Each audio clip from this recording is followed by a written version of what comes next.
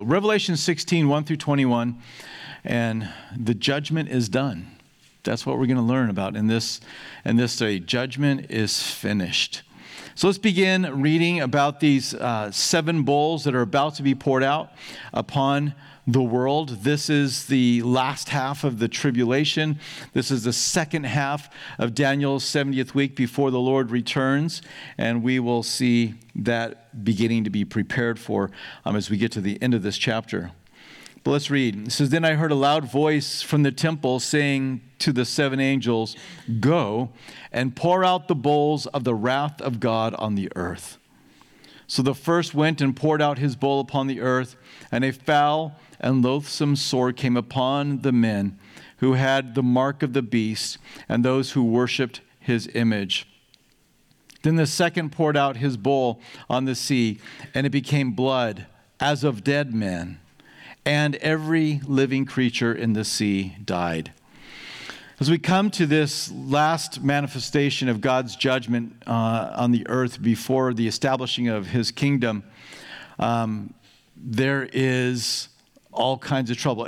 These judgments, they read very much, as we talked about last week, like the 7 trumpets or the 6 trumpets that were sounded. The 7th trumpet gave way to these 7 bowls. But if you go and you read back through, it's a very similar read. But you'll notice that the destruction that happens in the bowl judgments is more significant than the judgment that came under the trumpets. And so, yes, this is a fiercer pouring out of God's wrath. However, we're measuring one devastation against another devastation. You're reading, one judgment of God and his wrath being poured out against another judgment. So yes, there is a greater intensity here, but I think that really too much has been made of that to try and draw a theological conclusion. It is all the wrath of God that's happening in the Great Tribulation.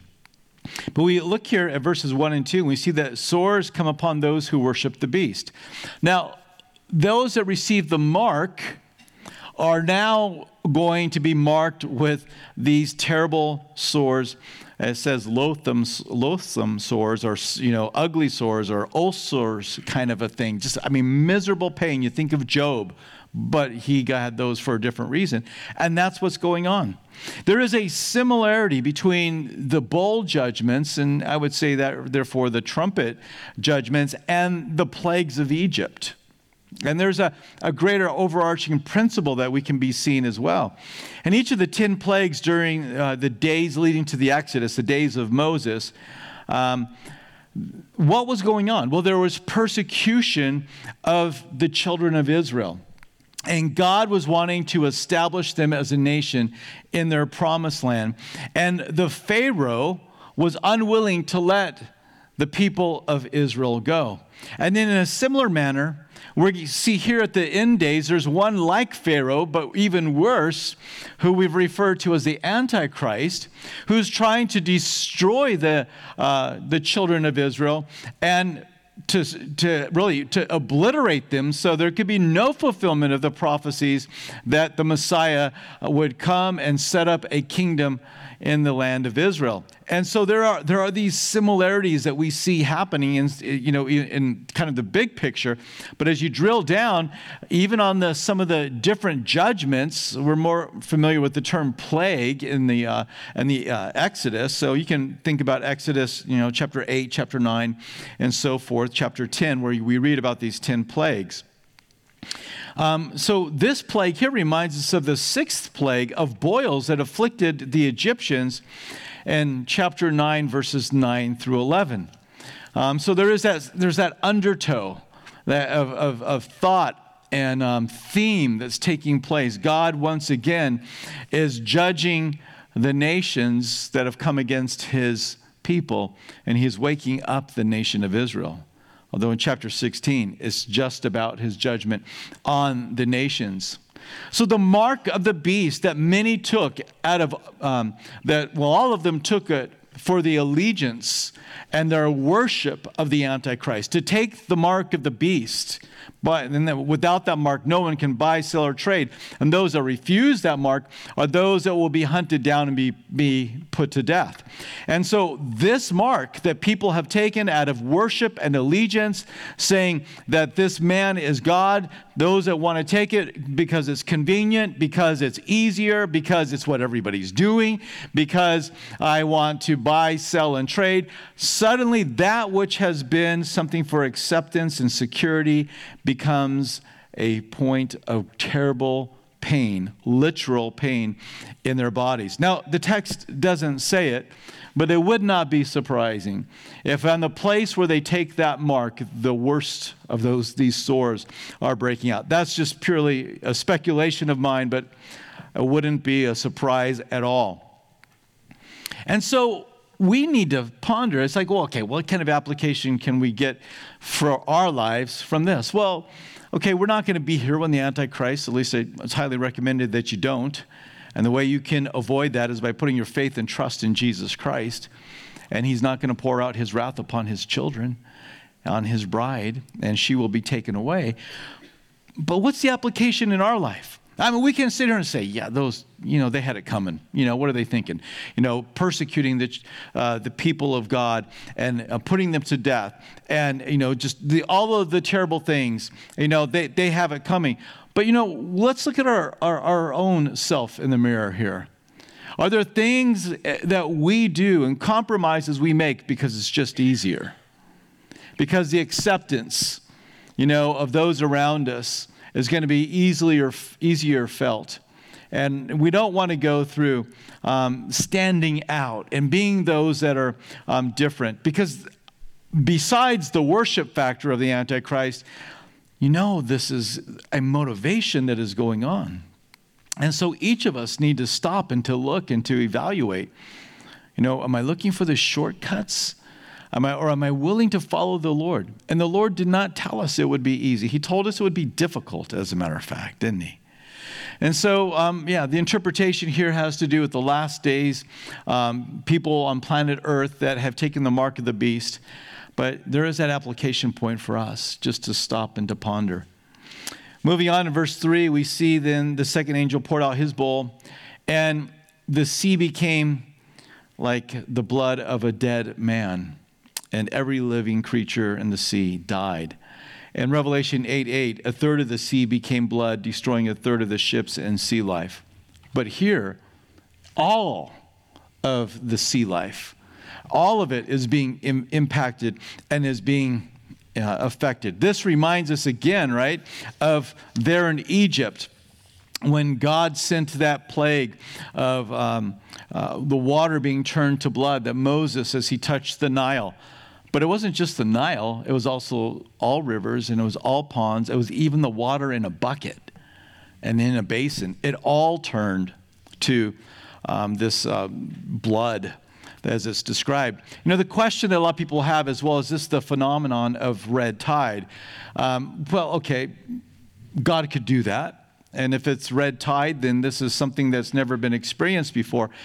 But we're going to read that it's also going to affect not just the seas, but we're going to see that it's going to affect the freshwater sources there in verse 4 as well.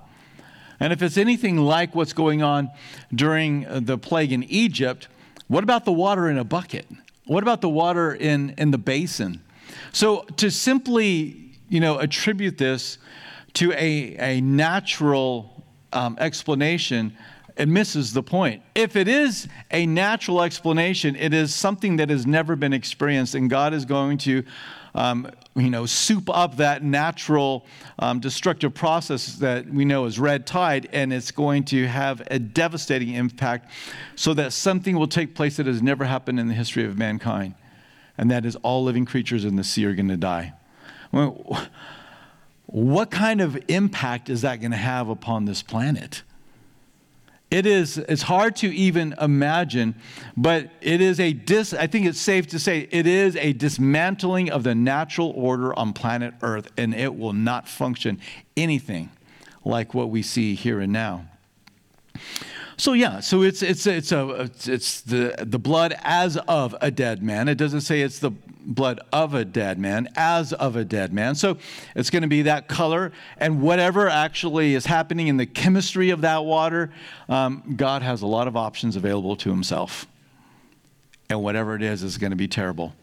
And it's going to bring destruction. But you move on to verse 4, and it says, Then the third angel poured out his bowl on the rivers and springs of water, and they became blood. So red tide doesn't sound like red tide here. It's in a spring.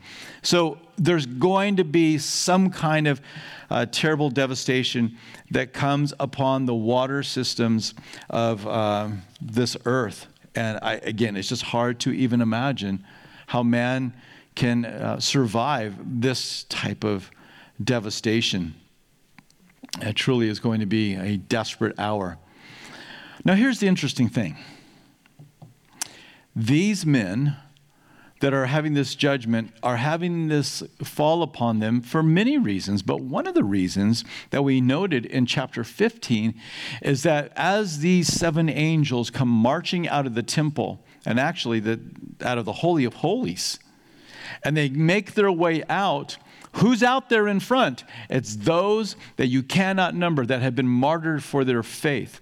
Those who have spilled the blood of God's saints during the tribulation will have nothing but blood wherever they turn. It's meant to make a point. You've spilled the blood of my people, and if you want blood, then blood it is you will get. And it's going to impact and it's going to infect every water source that man is dependent upon for both food and then also just for living. So we move on into verses 5 through 7, and we kind of get a little commentary about these bowls as they are beginning to be poured out. We've looked at these 3 so far. They've got sores, and then the 2 that are affecting the water sources. So verses 5 through 7, heaven just kind of it chimes in, like in chapter 15, and declares the righteousness of God in the midst of these judgments. And I heard the angel of the waters saying, well, so evidently there's an angel that has a responsibility over the waters. You are righteous, O Lord, the one who is and who was and who is to be. You're eternal. Because you have judged these things, for they have shed the blood of the saints and prophets. Think about the 2 witnesses, right? And you have given them blood to drink, for it is their just due. And I heard another from the altar saying, Even so, Lord God Almighty, true and righteous are your judgments. I'm not going to rehearse this completely, but we talked a lot about it last week in chapter 15 and how in the last day, in verse 4, it says, For your judgments, chapter 15, verse 4, for your judgments have been manifested. The statement that's going to be made at the end of the Great Tribulation. Your righteous judgment, the things that you've done, your works, your acts, everybody's going to know. It'll be clearly obvious. It'll be manifested that you did the right thing. So I think it's important for us to realize this. Adam Clarke writes, They thirsted after blood and massacred the saints of God, and now they have got blood to drink. And so just it's a direct response against the martyrdom. So we read about him being eternal. We read about him as Lord. He is the master over all. He is God Almighty. He has all power, and he is righteous. Understand this. God is not executing vigilante justice here. It's not the divine gone amok. It's true and righteous. You are doing what is right and what is good, what is deserved. You know, as a man sows, he will also reap. And if you sow to the whirlwind, you are going to reap corruption. You're going to reap death. And this is what they are experiencing. They are experiencing a storm that they did not expect when they were wiping out tens of thousands, who knows the number, it's an innumerable number, millions of people coming to faith during the tribulation period. This is not God out of order. This is God doing exactly what he's supposed to do. And this is the interesting thing. Today, we find a lot of people that will say something like this: I can't follow God because no God would allow the kinds of things going on in the world today, if he's good, to happen. It'll be those same people that will look at the Lord saying, I am now stepping forward to do what you long, rebuked me for and blasphemed me for not doing in your timing. I'm going to bring judgment. Those same people will then begin to question and to point their finger into the face of God and questioning him in what he's doing. So on the one hand, people who point the finger at God because he's not doing something about the injustice. When he does something about the justice, and people read about this, and come and say, well, I can't follow God like that. Well, which is it? Do you want it to be right, or do you want it to be wrong? But it really doesn't matter what you want or decide, because there's a Lord God Almighty who has always been and will always be, that will do it in his time, in his way. You can get on board or you cannot. And he gives man that opportunity to make that decision concerning him. But heaven, in the midst of these devastations, just wants to remind us that God is true and righteous in his judgments. He is not out of control. We move on and we see the fourth angel pouring out his bowl. And we read, then the fourth angel poured out his bowl on the sun, and power was given to him to scorch men with fire. And men were scorched with great heat, and they blasphemed the name of God, who has power over these plagues, and they did not repent and give him glory. They evidently know who's pouring out the wrath, because they know who to blame. So this is not ignorant people in the sense of, well, they just didn't know any better. They fully know that it's God's judgment. The two witnesses have proclaimed. The 144,000 have proclaimed. All those that are being martyred for their faith are proclaiming the word of the Lord. There are two angels flying throughout the earth proclaiming the everlasting gospel. There is the testimony of Scripture. They know why these things are happening. But their heart is hard, and they are unwilling to repent. And earlier in Revelation 8:12, we see that the sun was deprived of a portion of its light, and its heating capacities were diminished. But now we go to the other extreme. Now it's the sun putting forth more heat than this world has ever seen. So is this a result of all the wars that have maybe happened and somehow damaged the atmosphere? Is this just the Lord allowing the world to begin to wind down? And here it is, this phenomenon of the sun scorching men with fire, just burning them. You can't get away. Again, no water. You've got this intense heat that's coming and scorching people. But in all of this, they're unwilling to repent or to give him glory. Many will say, well, if people just had, if they knew, if they could see, things, then they would repent. That's never been the case. It's never been the case that a person who has to see a miracle in order to get right. We don't see that because, what about Pharaoh? He saw things and he would relent, but he would not repent. And he would relent long enough just to see that trouble kind of come off the land of Egypt, and then immediately he would harden his heart and he would change his mind. So Jesus said, it's an adulterous generation that seeks after a sign. So signs have their place, don't get me wrong. Signs and wonders. Jesus pointed to the things that he did to show that he really was the Messiah. But this idea, well, if people could just see a miracle, then they would all be right, and then they would get it all together. I've shared this story so many times before, but I was probably 19 years old, and we were on a missions trip there in Australia, and we were witnessing to two young men. They were probably 16, 15. They were much younger than me, and we're talking to them, and I'm standing here. There's another young man here, and there's a guy here. And this guy that I'm talking to right here is he's feeling, you could see he was under conviction, but this guy over here, he was so hard-hearted. He was mocking, he was laughing, he's telling his friend, don't ask these questions, come on, let's go. And he said, he goes, you know what? He goes, if I saw a miracle, then I would believe. And I said, if God was to perform a miracle right here, right at this moment, you still would not believe. And he said, I would believe. And I promise you, this is not a secondhand story, this is my story. He fell flat on his face, out cold. And when that happened, the young man across from me, his eyes were big, but mine were probably bigger. But he looked at me and he goes, what did you do to him? I said, I didn't do anything, but you better get right with the Lord. And then we attended to the young man who had just fallen flat on his face.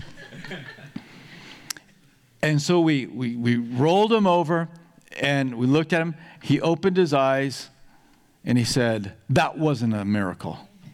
The first thing he said. That wasn't a miracle. I'm like, well, you can say whatever. He goes, I do this all the time. I go, yeah, sure you do. Just interesting, the timing. But it's not that.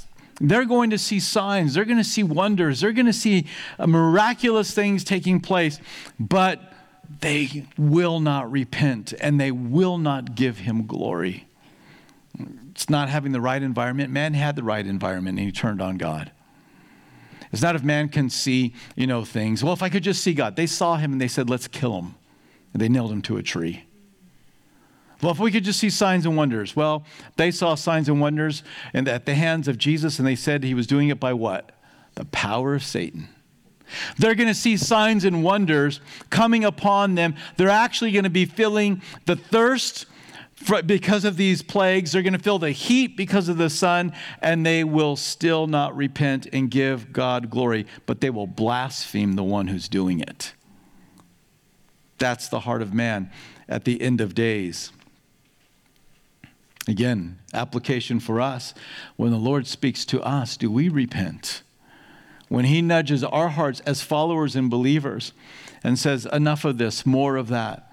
I want you to say this. I want you to let go of that. I want you to embrace this. What's our response? Do we say, yes, Lord God Almighty? Or do we say, well, I really don't need to do that to be saved, do I, Lord? And we begin to, not give him the glory that he is due. Moving on, verses 10 and 11, we come to the fifth bowl. It says, then the fifth angel poured out his bowl on the throne of the beast, and his kingdom became full of darkness, and they gnawed their tongues because of the pain. They blasphemed the God of heaven because of their pains and their sores, and did not repent of their deeds. This reminds us of the ninth plague, Exodus chapter 10, verses 21 through 29. But in this plague, there's something added. There's a pain that's associated with this darkness that covers the land. Now, we've got some really good opportunities for what their pain might be. They have the worst sunburn that anybody's ever had on planet Earth. They don't have water, and they've got sores all over their bodies. So a lot of commentators try to associate the darkness as producing some kind of pain. Okay, maybe it could happen. God, again, he's Lord God Almighty. He's rather creative, and he can do that in his judgments as well. But I would just take it as they have sores from these, boils on their body. They're not able to drink clean water, and now they've been scorched by the sun. And there they fall, they have darkness fall upon the land. To me, this is just so amazing that God is, it's not an exact redo of the Exodus, but it's like, if you want to see it, it's right there. Wait a minute. Our water's turned to blood. Isn't there something in the Old Testament? Didn't Moses do something like that? And these boils and this darkness. And yet, they will still, we read here, not repent of their deeds. Well, what's their deeds? Worshiping the Antichrist, persecuting the nation of Israel, and martyring believing saints of the tribulation. Besides all the other things that man always does. So his heart hardens even further. Verses 12 through 14. It says, "Then the sixth angel poured out his bowl on the great river Euphrates, and its water was dried up, so that the way of the kings from the east might be prepared. And I saw three unclean spirits like frogs coming out of the mouth of the dragon, out of the mouth of the beast, and out of the mouth of the false prophet." So there's your unholy trinity, and there's a frog for each one of them, right? An unclean spirit for each one of them. "For they are spirits of demons, performing signs which go out to the kings of the earth and of the whole world to gather them to the battle of the great day of God Almighty." God is wrapping it up, and he's preparing, and he is deceiving the nations and the generals and the presidents and the prime ministers and the Antichrist and whoever to gather into the land of Israel.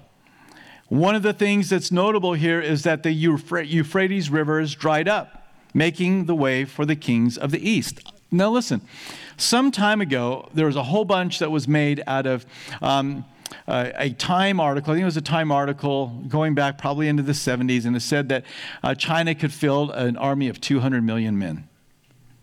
And everybody's like, well, that's got to be it. No, I don't think that's it. The 200 million man, or the 200 million person army is one we've already read of. And this is a demonic horde of 200 million demons that are coming upon the earth and terrorizing the earth. Every time we read in Scripture the reference to the kings of the east, it was referring to nations like the Babylonians, the Chaldeans. And it is in Babylon, and we're not going to get into this too much here this evening, but it's in Babylon that's going to become the headquarters for the Antichrist. What's on the banks of the Euphrates? Babylon. This is where Iraq is, modern day Iraq. And so there would be a rebuilding. I believe it's going to be a literal rebuilding of that empire, and the Antichrist is going to say, and he's going to establish it right there. So this river Euphrates drying up makes it so easy for them to come. No, but you think about this, and if you dial it back 2,000 years ago, a river drying up for armies to cross was highly, highly significant. And, maybe it will be again. It's like, well, we have all these, modern weapons, and yeah, but there's also ways to to immobilize all electronics. So, it could become so significant in that sense again. But think about this. Maybe the sign and wonder is the river Euphrates drying up. And so, yes, now the kings of the east can come that way. But rather than it being, well, how are we going to cross this river? We can cross rivers today. Armies can do that. They do it all the time. This is not something that makes it so difficult. So the river Euphrates dries up. Maybe this is one of the many signs and wonders that is being performed by these, by the beast and the false prophet and the dragon. And yet it isn't just them, but it's all the earth is going to come, and they are going to gather together, and they're going to come to fight. They're going to be gathered, we're going to read, into the valley of the Jezreel Valley, into the Battle of Armageddon. So, again, the kings of the east, always in Scripture, is a reference to that Mesopotamia region, not to China. And so, could China come? Sure, China could come. Maybe they'll be there. But in the Bible, if we're going to be consistent, that's not who we are referring to. Deceiving spirit drawing nations into battle, sent by God to deceive.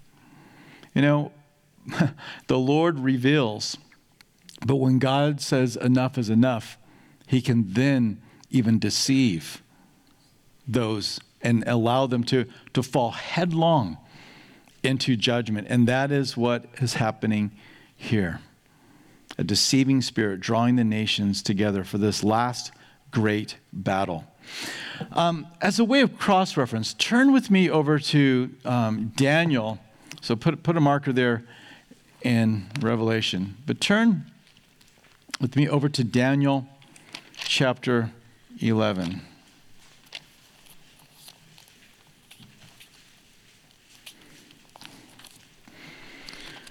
In verse 40, so the Antichrist is ruling and reigning. He starts out with having nations that are all aligned with him.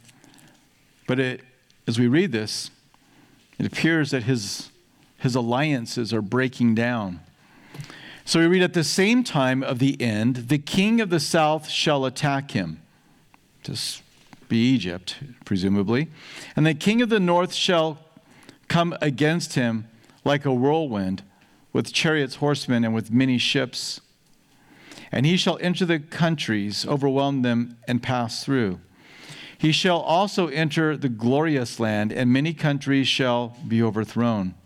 But these shall escape from his hand, Edom, Moab, and the prominent people of Ammon, which makes it mostly modern-day Jordan today. He shall stretch out his hand against the countries, and the land of Egypt shall not escape. He shall have power over the treasures of gold and silver, over the precious things of Egypt. Also the Libyans and the Ethiopians shall follow at his heels. But the news from the east, and that's where I wanted to get us to, but news from the east and the north shall trouble him. Therefore he shall go out with great fury to destroy and to annihilate many. And he shall plant the tents of his palace between the seas and the glorious holy mountain. Yet he shall come to his end, and no one will help him. So we can't put too much into this, but it would seem at the last days here, where we are in the drying up of the Euphrates, that maybe the news of the east is those that were once aligned with him are now coming to do battle. And yet they will have this in common. Although that alliance is going to fall apart, and we've seen this even in the life of Jesus. Whereas people would otherwise be enemies, they join together to be against God. And so in the last battle, the Battle of Armageddon, that is going to be what's going on. So maybe as this river Euphrates is drying up, now these nations are coming, and he's hearing of this, and he comes back up. Something to think about. But here's what we do know for certain. Turn to Psalm chapter 2. Psalm 2. The nations of the world are going to gather together to fight and to battle against God. As we read there, as you're finding Psalm 2, let me just read again verse 14 in Revelation 16. For there are spirits of demons performing signs which go out of the kings of the earth and of the whole world to gather them to the battle of the great day of God Almighty. They're coming to fight against God. Psalm 2. Why do the nations rage and the people plot a vain thing? The kings of the earth set themselves, and the rulers take counsel together against the Lord and against his anointed, saying, let us break their bonds in pieces and cast away their cords from us. He who sits in the heavens laughs. The Lord shall hold them in derision. Then he shall speak to them in his wrath and distress them in his deep displeasure. Yet I have set my king on my holy hill of Zion. I will declare the decree. The Lord has said to me, you are my son. Today I have begotten you. Ask of me, and I will give you the nations for your inheritance, and the ends of the earth for your possession. You shall break them with a rod of iron. You shall dash them to pieces like a potter's vessel. Now therefore be wise, O kings. Be instructed, you judges of the earth. Serve the Lord with fear, and rejoice with trembling. Kiss the Son, lest he be angry, and you perish in the way, when his wrath is kindled but a little. Blessed are all those who put their trust in him. That's the day we're reading about.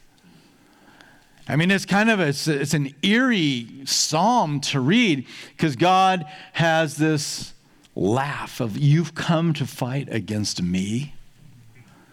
You've come to do battle against me? Here's some advice. Don't do it. Fear my son. Worship him. Kiss him. Trust in him.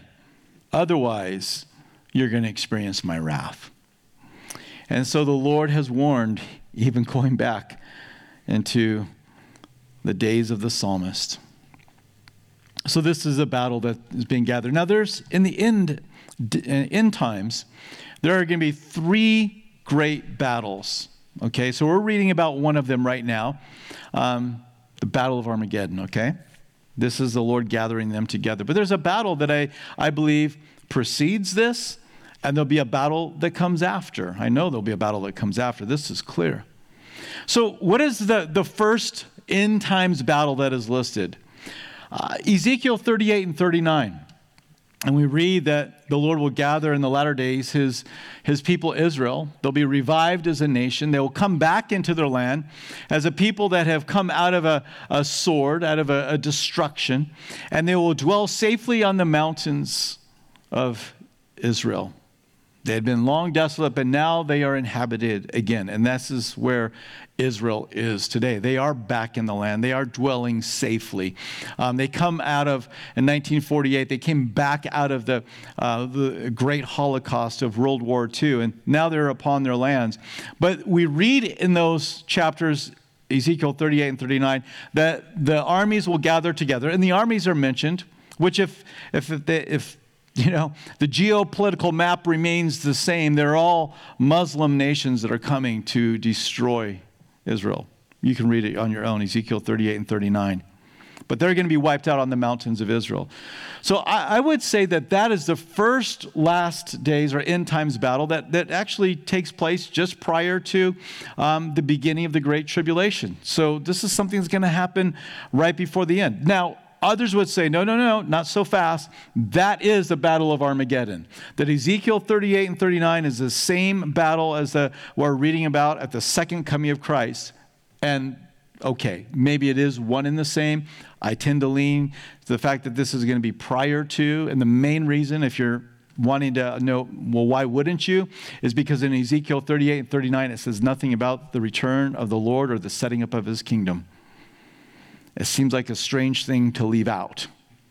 So it's the silence, really, that I think screams so loud to me that this is different. The second great battle is the Battle of Armageddon, which we're talking about. But the final battle it will be when the Lord has reigned upon this earth for 1,000 years, and Satan is released, and they will rebel. Those who have been born during this time period, they'll rebel against the Lord, and they will fight again. Revelation 20, verses 7 through 10, we'll get it. We'll talk about it later. But these are some of the three great battles that are mentioned at the end of times. Ezekiel 38, 39, what we're reading about here, the Battle of Armageddon, and the final battle that'll happen at the end of the 1,000-year reign of Christ. Look at verses 15 and 16 with me back in chapter 16.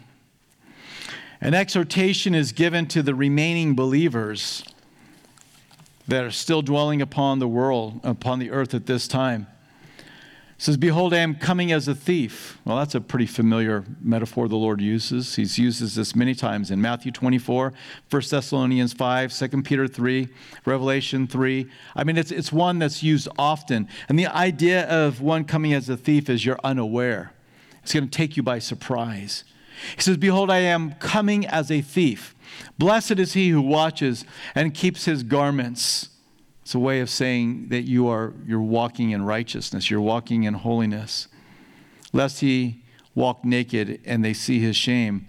And they gathered them together to the place called in Hebrew Armageddon." So Megiddo was a city that is you can go to today. It's a city of ruins. You can look at the archaeological digs. Har being the Mount of Megiddo. But Armageddon, or Megiddo, is in the Jezreel Valley, which is really, really large.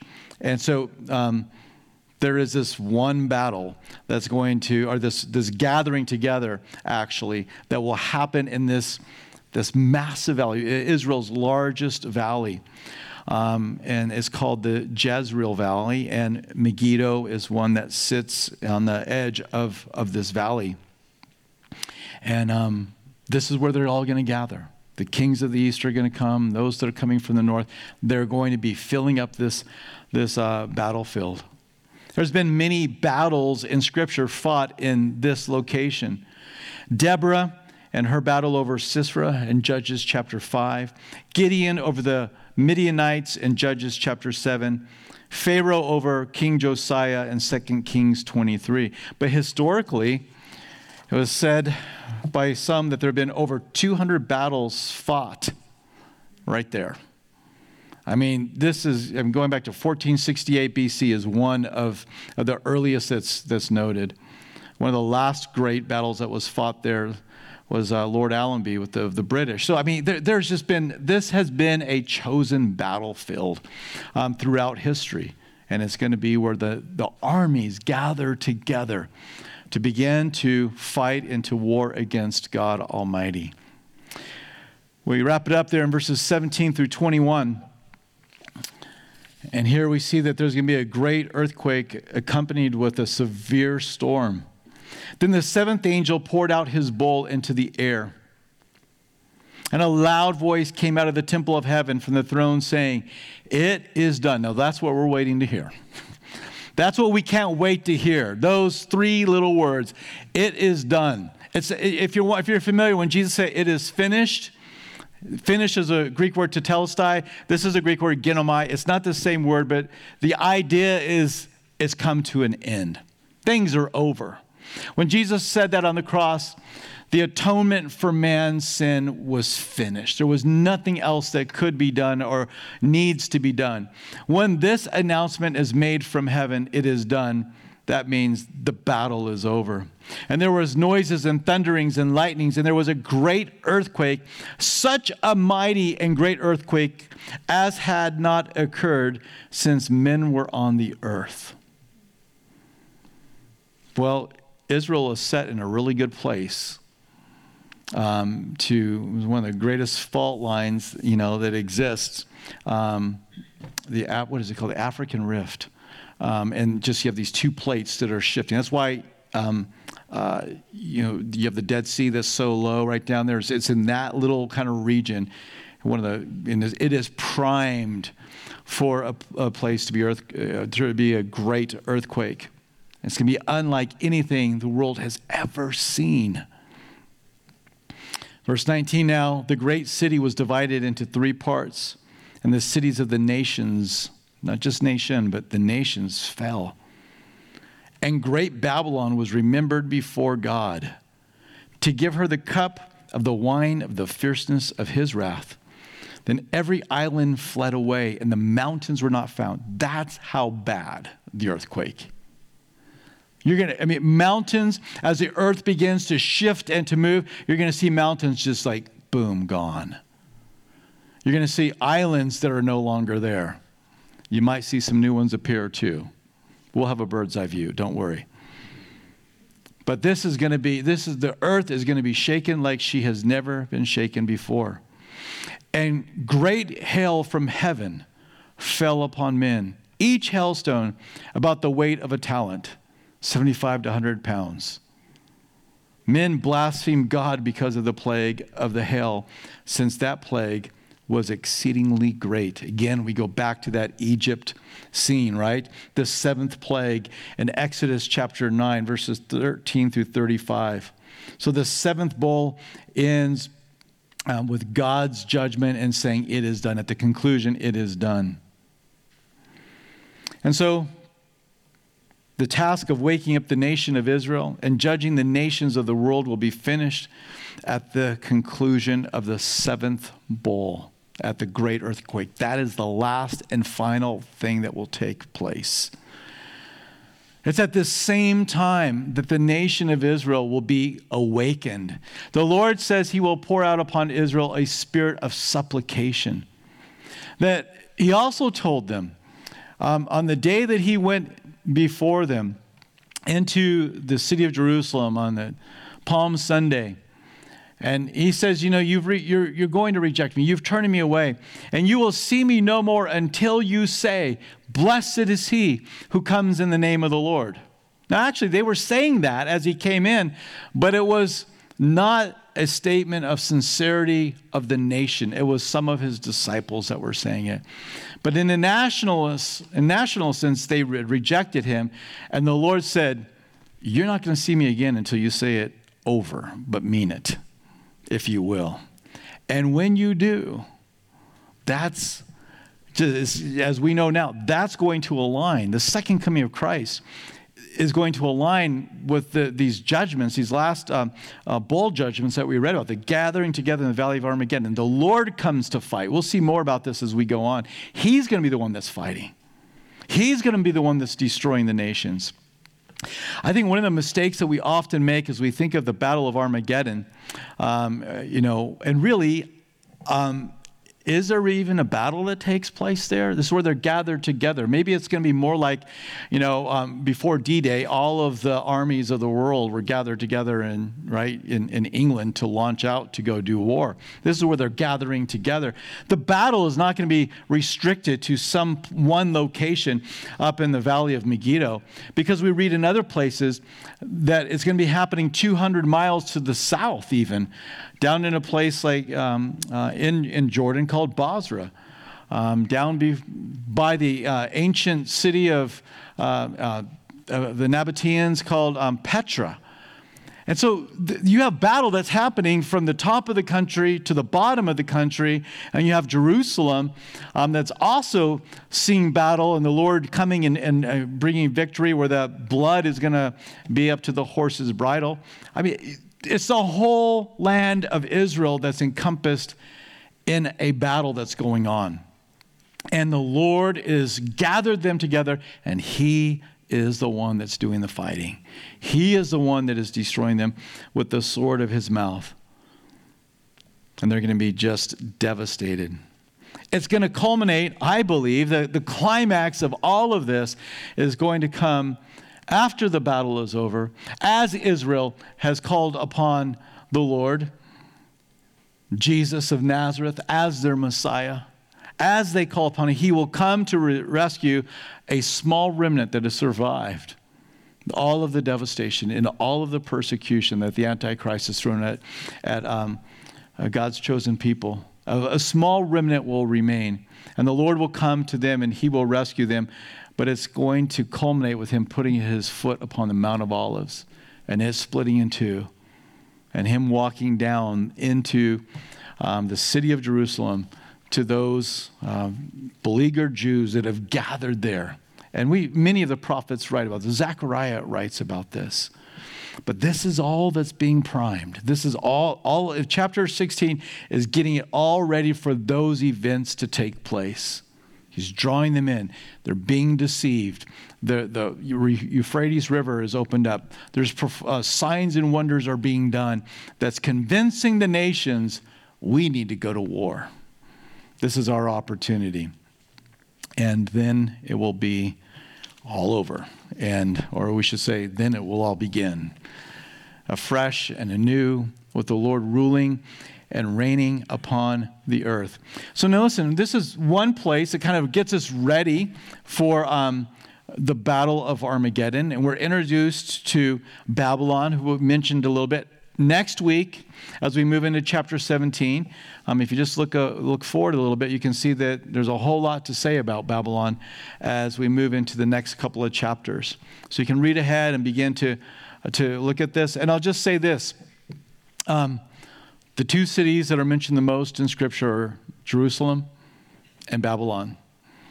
And for a long time, believers, godly men and women said, well, Jerusalem is now just, it's not a literal place that the Lord is going to rule and reign from. So much has happened, and, the Jews are not there. It's no longer significant because the church is the new Jerusalem, the new Israel, And they had this idea, well, now here we are, and we see a thriving nation of Jews, ethnic Jews that have been brought back into the land, just like the Lord said. And now suddenly, everything that's going on in a prophecy concerning Jerusalem has a very literal feel to it, as it always should have. Now we look at Babylon. Let's not make the same mistake with Babylon that people made about Jerusalem. Well, it's insignificant. It's just kind of a few little tourist attractions that Saddam Hussein was working on before it all went sideways for him. Yeah, but just give it time. And this is going to become the seat of his power. And I think there is too much in Scripture to just see it as a figurative place. So we'll dive into that a little bit more as we go. Well, let's pray. Lord, these are certainly dark days that are coming upon this world. And we are grateful, Lord, that these matters are in your hands and not our hands. Because we can't say true and righteous are all of our judgments. But Lord, we can say that of yours. We can't say that of a government that, true and righteous are all the judgments of a nation. But that can be said of you. You see all, you know all, you've got a plan for all.